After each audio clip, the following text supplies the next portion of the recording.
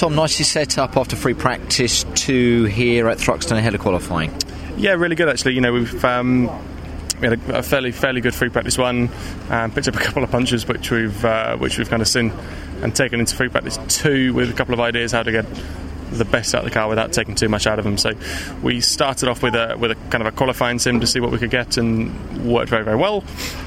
We then worked on a race run for the rest of free practice 2, and just focusing on later on in the day, really up for tomorrow, and getting a handle on that before we get there. So yeah, very strong so far, so good. Car's feeling strong, all good. That's what you like, isn't it? But you feel there's a bit more to come out of the car as well. Yeah, absolutely. You know, there was by no means a perfect lap when I did my quali sim. You know, we weren't using the curbs at all, so there's at least another couple of few tenths to come from that. And you know, like I say, it wasn't a lap that you'd consider would be a qualifying lap, which is quite nice to come across the line at the end of it and go, well, that looks like quite a nice time actually.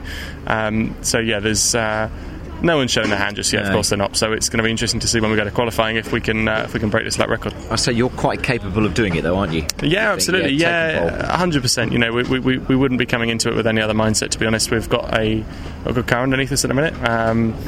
We've got a good opportunity, so let's try and take it. And finally, just to say, what you want is a consistent weekend, don't you? As well as you say, you've been winning here and coming okay in one race over your race weekends, but you need to put 3 decent races together this weekend, don't you? Yeah, absolutely. Yeah, we've kind of come into this weekend with a bit of a different mindset. Instead of going out for glory, we kind of want to come away with a decent points haul. And you know, stepping away from the last 2 rounds, you kind of. You're not disappointed in a way, but you could have. Yeah, you look at it and think, cracky, we could have been. You know, there's no reason we couldn't be top 5 in the championship at the moment. So, yeah, it's disappointing in one sense, but it means that I've still got learning to do. Super stuff. Thank you very much indeed. Cheers, thank you.